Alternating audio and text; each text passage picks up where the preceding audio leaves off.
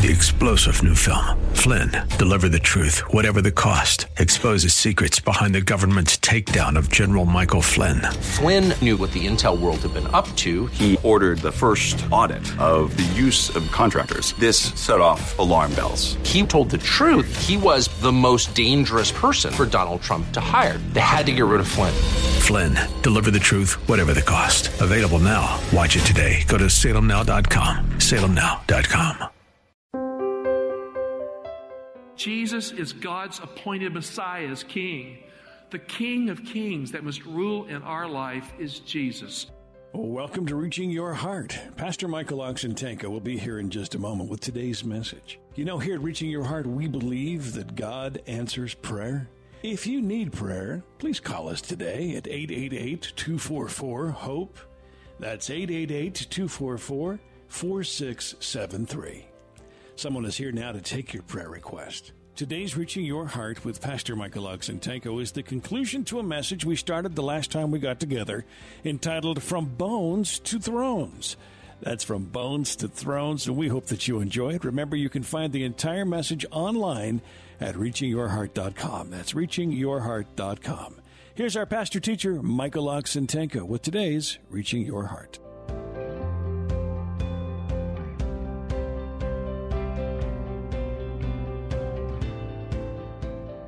Hebrews 9:27.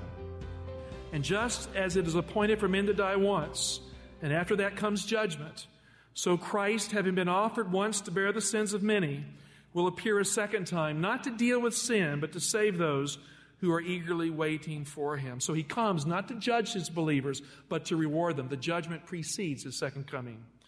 The judgment of God's people, friends, happens after they die. This verse is clear, before the second coming.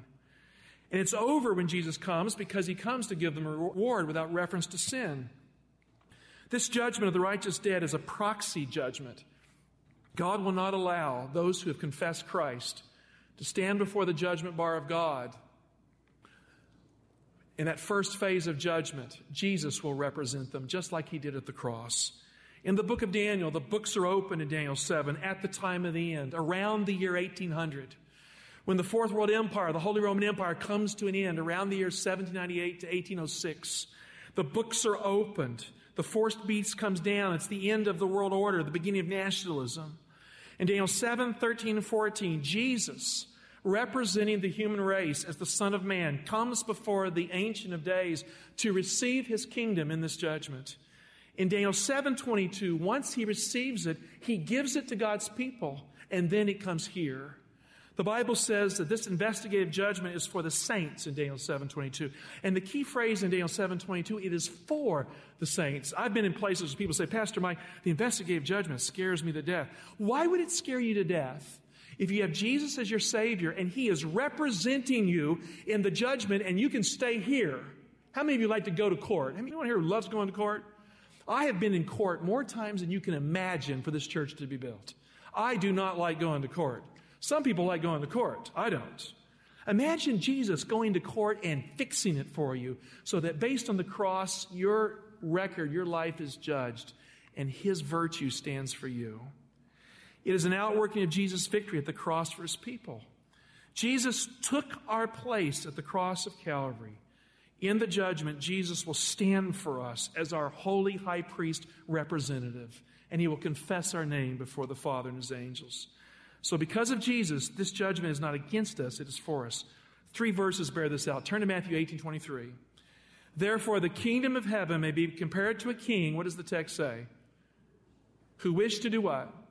To settle accounts with his servants. And that's an investigative judgment. Daniel 7, the kingdom of heaven is when the Son of Man comes to the Ancient of Days in the judgment. Look at Luke 19:12. He said, therefore, a nobleman went into a far country to do what? To receive his kingdom, then return. So the kingdom of heaven is an accounting. It's an investigative judgment. But it happens when the nobleman who is Christ leaves the earth at his ascension. He goes into the far-off country that is heaven. He receives his kingdom in this investigative judgment, and then he returns. That's what these 2 verses are saying together. So the kingdom judgment in heaven just before the second coming is hugely important. When it's over, Jesus comes back and we receive the kingdom. Look at Revelation 11:19. Now, this is a very clear description of this. The nations raged, but thy wrath came. That's the mark of the beast test. And the time for the dead to be judged, for rewarding thy servants, the prophets and saints. That's an investigative judgment we have all here learned about for the purpose of rewarding God's people. And then it says, and those who fear thy name. It moves to the living at the time of the end. Both small and great, everyone's in it who is a believer in the context for destroying the destroyers of the earth. It will bring the world to an end. Verse 19. Now, here's the focus. Then God's temple in heaven was opened, and the ark of his covenant was seen within his temple. Now, what room is the ark of the covenant in? Holy or most holy place? So this judgment is not a focus upon the holy place in the heavenly sanctuary. This judgment is focused on what room? The most holy place. The investigative judgment is when God opens heaven, the Ark of the Covenant is seen, the Ark contains the law, it represents God's throne, there is a movement into the presence of God, just like Daniel 7.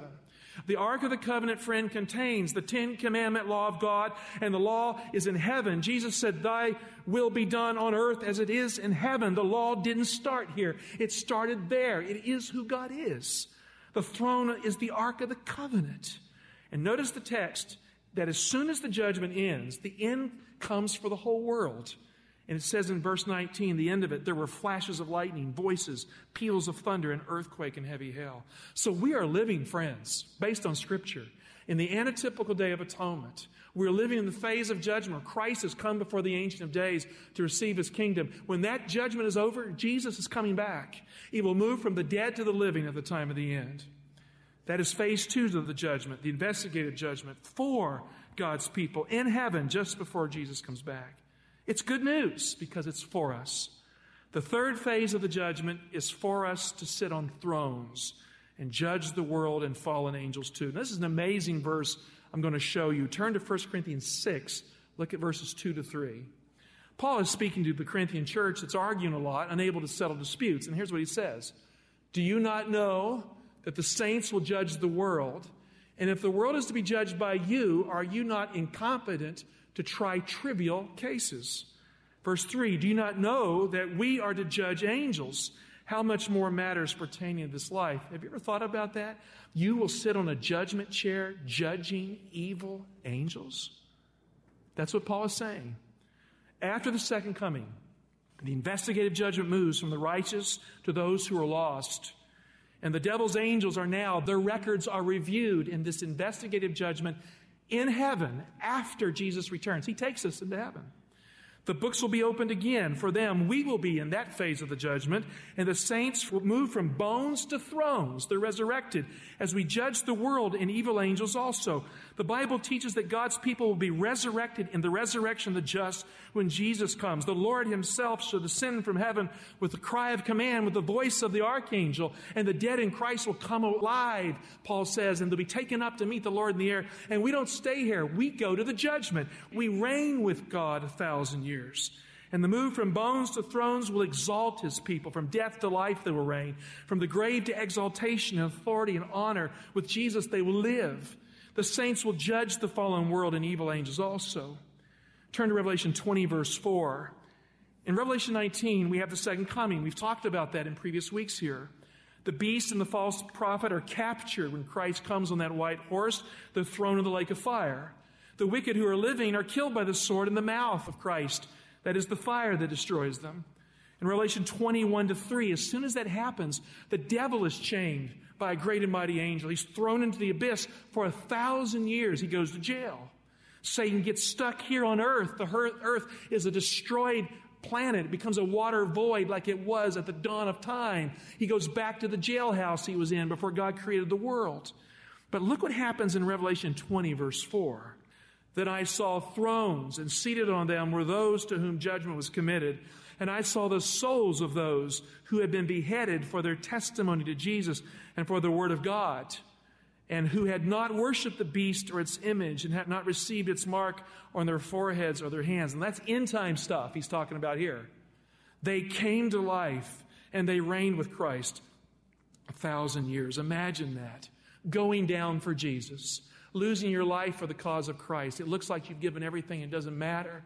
And suddenly God calls you to life in Christ at the coming of Jesus, and they go from bones to thrones. They're resurrected and they're in the presence of the Lord. Absorb this. They come to life and they reign. Verse 5. The Bible says the rest of the dead did not come to life until the 1,000 years were ended. That's the wicked dead. So there are two resurrections. The resurrection of the righteous on the first side of the millennium, the resurrection of the wicked on the other side of the millennium. And so that first resurrection, it says this is the first resurrection. The righteous come to life. Friends, the saints are resurrected first, the wicked next. But in between is this time when God's people sit on thrones and they judge the world, the fallen world that didn't make it, and they judge angels. They collaborate to understand why they didn't make it. The earth is void and empty for 1,000 years, and so the devil is in the bottomless pit, chained up for 1,000 years. Let me pause here. Why would God go through all this trouble to open the book so many times? I'm going to tell you why. God doesn't want there to be one question in the mind of one intelligent being in His universe, be it angel or someone on some distant world that He has created, or a human being who is resurrected, that God is not just and fair. We will see the evidence. And when it is over, no one will point a finger at God. Sin will never rise again. It will be seen that God is love, and there will be no questions left that sin was an awful experiment. It will never be repeated. So the earth is void and empty for 1,000 years, and the devil is in the bottomless pit, chained up for 1,000 years. Look at verse 6. It says, "Blessed and holy is he who shares in the first resurrection. Over such the second death has no power, but they shall be priests of God and of Christ, and they shall reign with Him." How long? What does it say? 1,000 years. How many of you want to sit on a throne for 1,000 years and try the royal thing out? God's throne has wheels in Daniel 7, and fire comes out from it. It's a hot rod. How many of you like to play with a Lamborghini for 1,000 years? God doesn't put us on boring thrones. We'll travel through the universe on our thrones. This guy who went across the English Channel on that rocket board or whatever it was, imagine having a throne that can do that. Eye hath not seen, nor has it entered the heart of man, what God has prepared for those who love Him, from bones to thrones. I want to be there. This is the third phase of the judgment. When the righteous go to heaven, they sit on those thrones and they judge angels and the fallen world. The final phase of the judgment is the fourth phase, the executive phase. When the holy city comes down from heaven, Revelation, it comes down from heaven. I could show you, but not today, that it descends upon the Mount of Olives, the very spot where the cross of Christ was planted. And the throne of God zeroes in into the place where the Son of God was broken and away from the Father. And that will become the center of the universe. And the Mount of Olives will split, and the sunshine will break the barrier. And the dead will be resurrected, the Bible says in Revelation, and they will come like a great sea, like Gog and Magog, up against the holy city to surround it. And this will be the last showdown between good and evil. At the end of the millennium, resurrected evil people, evil angels leading the way, Satan loosed from his prison to attack the holy city. The fourth phase is the executive judgment, when a God of love will destroy evil on the last day. Look at Revelation 21, verse 2. The Bible says, "I saw the holy city, the New Jerusalem, coming down out of heaven from God, prepared as a bride adorned for her husband." Heaven is moving here at the end of the millennium. God's throne will be planted here. Look at verse 7, Revelation 20, previous chapter. "And when the 1,000 years are ended, Satan will be loosed from his prison. He will come out to deceive the nations which are at the four corners of the earth, Gog and Magog, to gather them for battle. Their number is like the sand of the sea. And they marched up over the broad earth, surrounded the camp of the saints, the beloved city." And what does the text say? "But fire came" where? "Down from heaven," and did what? "Consumed them." That means destroyed them. There comes a day when evil will not live one day longer. It will die. Just before they are destroyed, something happens. The books are open for the last time, and the evil ones look inside the books. Now, I've always wondered, what are these books? I think I know. How many of you have a good memory? Do you realize that if a neurosurgeon touches your brain in the right spot, you can remember anything? The books are right here in our own heads. He opens the books, the memories of what people have done. And they see in their own mind where they didn't value the cross of Christ. And they are lost. and they see the cross of Christ in contrast to their hard-hearted faithlessness. Revelation 20, verse 11, "Then I saw a great white throne, and him who sat upon it. From his presence, earth and sky fled away, and no place was found for them.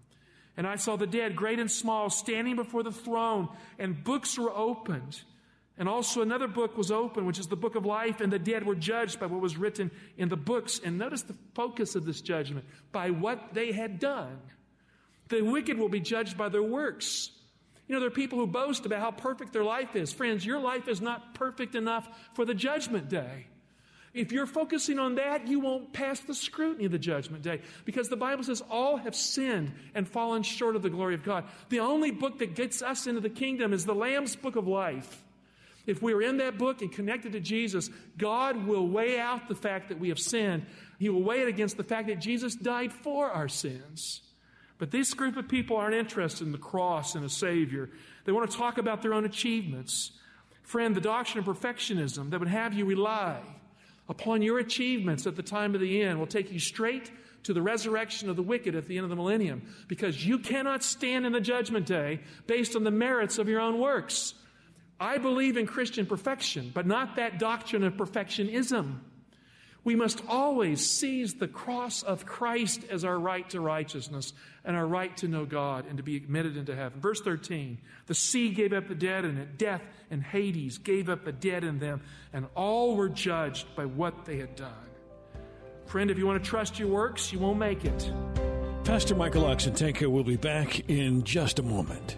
Reaching Your Heart is a listener-funded program. We step out in faith to purchase airtime on this station because we believe God is working through this radio ministry to touch tens of thousands of lives.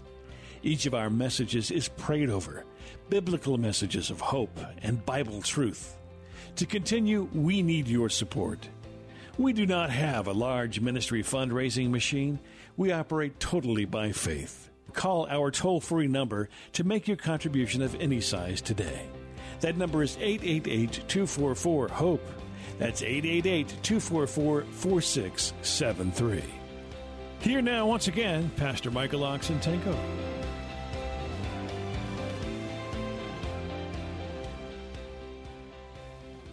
If you want to trust Jesus, God will work in you to change your life. You will make it. Verse 14, "Then death and Hades were thrown in the lake of fire."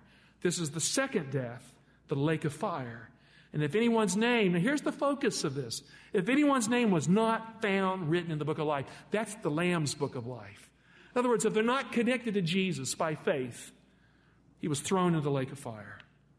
The bottom line is, what do you do with Jesus in your life? You cannot afford to ignore him.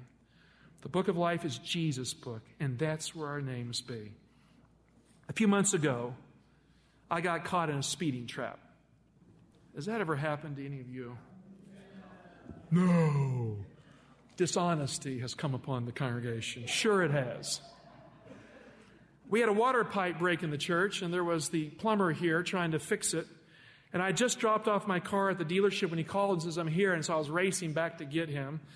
It was a rental car, so I wasn't quite used to it. See, I'm making excuses. You like that? When I saw the officer standing with a radar gun aimed at me, my heart sank. What do? You often hit the brake. That doesn't help because you hit the brake. He got me going just a few miles over the speed limit. Isn't that what we all say? It was more than that. So when he came to my window, I was scared of the law and a little scared of him. I didn't want my points to go up, so my insurance would go up. So I said, "Officer, can I go to driving school or something like that to keep my points down? I'm a pastor. I don't have much money. Please help me. Have mercy on me." Have you ever done that? He looked at me. He said, "I'm the law, man. What are you talking about, have mercy?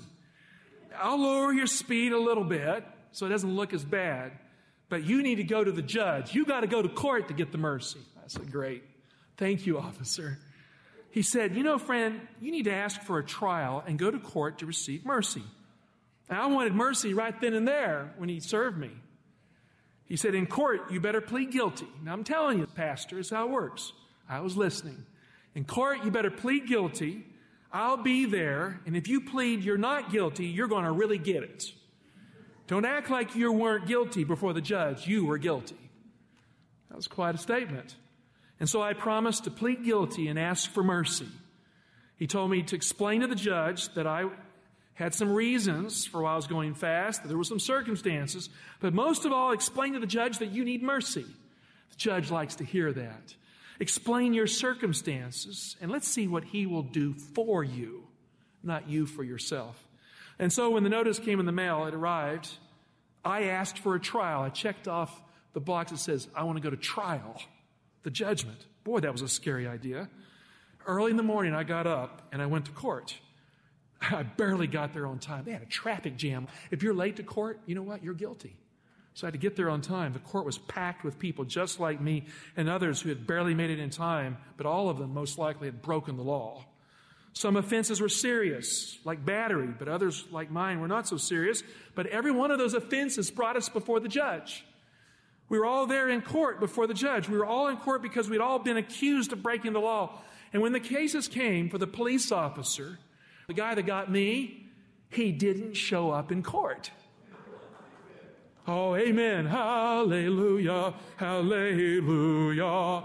Joy to see the day. Right? Now, there's an old song back in the civil rights movement that went like that. Everyone with a ticket was off the hook because the traffic cop officer who had taken, the readings didn't show up. Now, I had made a promise that I would plead guilty. So one by one, they went before the colorful judge. And he was a colorful judge. He enjoyed his role. And they simply said, not guilty. And the judge, with a smile and a smirk, threw it out of the court. But then my name came up, Michael Oxentenko. That was near the end because the O is near the end of the alphabet. I'd promised the officer that I would plead guilty because I had broken the law. I had prayed that morning to do the right thing. And so I came before the judge and I said, Your Honor, I'm a Christian. I'm not a perfect person.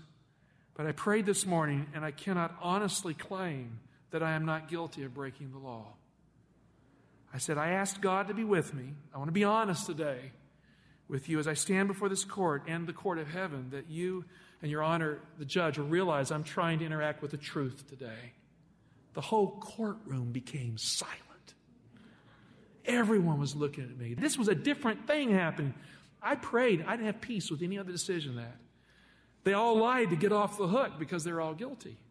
And I didn't want to lie that day. I wanted to go home right with God in the court of heaven. The judge looked at me for a long moment.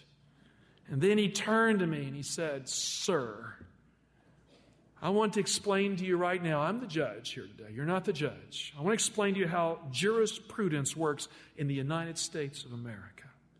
If the accuser does not appear to defend the evidence against you, then you can honestly claim that you are not guilty in the eyes of the law because of the lack of evidence. I said, Your Honor, since you're the judge, are you telling me it's okay that I can say not guilty? And he shook his head up and down. Yes. I said, well, Your Honor, because you're the judge, I plead now not guilty. He told me that it was okay because the court can be merciful to someone who has broken the law if there is no evidence admitted in court against them. Do you realize what Jesus has done for you?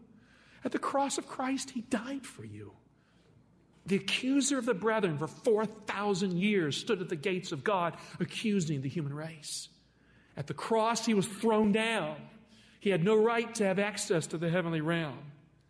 And so the evidence is not admissible for God's people if Jesus represents us in the judgment. God is for us, not against us. James, the brother of Jesus, said this in James 2:12-13. So speak and so act as those who are to be judged under the law of liberty. For judgment is without mercy to one who has shown no mercy, yet mercy triumphs over judgment. God's law has mercy in it. In the investigative judgment, Jesus will represent you before the throne of God. The devil will not be there with any of his slanted evidence or twisted accusations leveled against you. The law is a law of mercy in Jesus because mercy is the first principle of God's name, Yahweh. Jesus will stand for you. And friend, when that judgment is over, Jesus will come back on the last day. He will resurrect those who love Him. And God's saints will move from bones to thrones. They will reign with Him for 1,000 years. Even so, come, Lord Jesus, from bones to thrones, we will reign with Jesus, our Savior. God bless you. That will conclude From Bones to Thrones, today's Reaching Your Heart with our pastor-teacher, Michael Oxentenko. Again, remember, you can find this broadcast online at reachingyourheart.com. That's reachingyourheart.com, along with many other messages available there for you. We appreciate you listening here today. Are you fascinated by the prophecies of Revelation? Have you wished that you could understand prophecy better? Do the symbols of the Bible's last book baffle you? God's Last Altar Call is just the book you need. Mark Finley clearly explains the events soon to unfold in this world. Be sure to call today for your copy. It's yours for a donation of any size. Thank you for your generosity. Thank you for listening. Your donations keep this ministry on the air. 855-888-4673 is the telephone number to call. 855-888-4673. 855-888-4673. Or reachingyourheart.com. Thanks for listening today. And as always, we do pray that God is reaching your heart.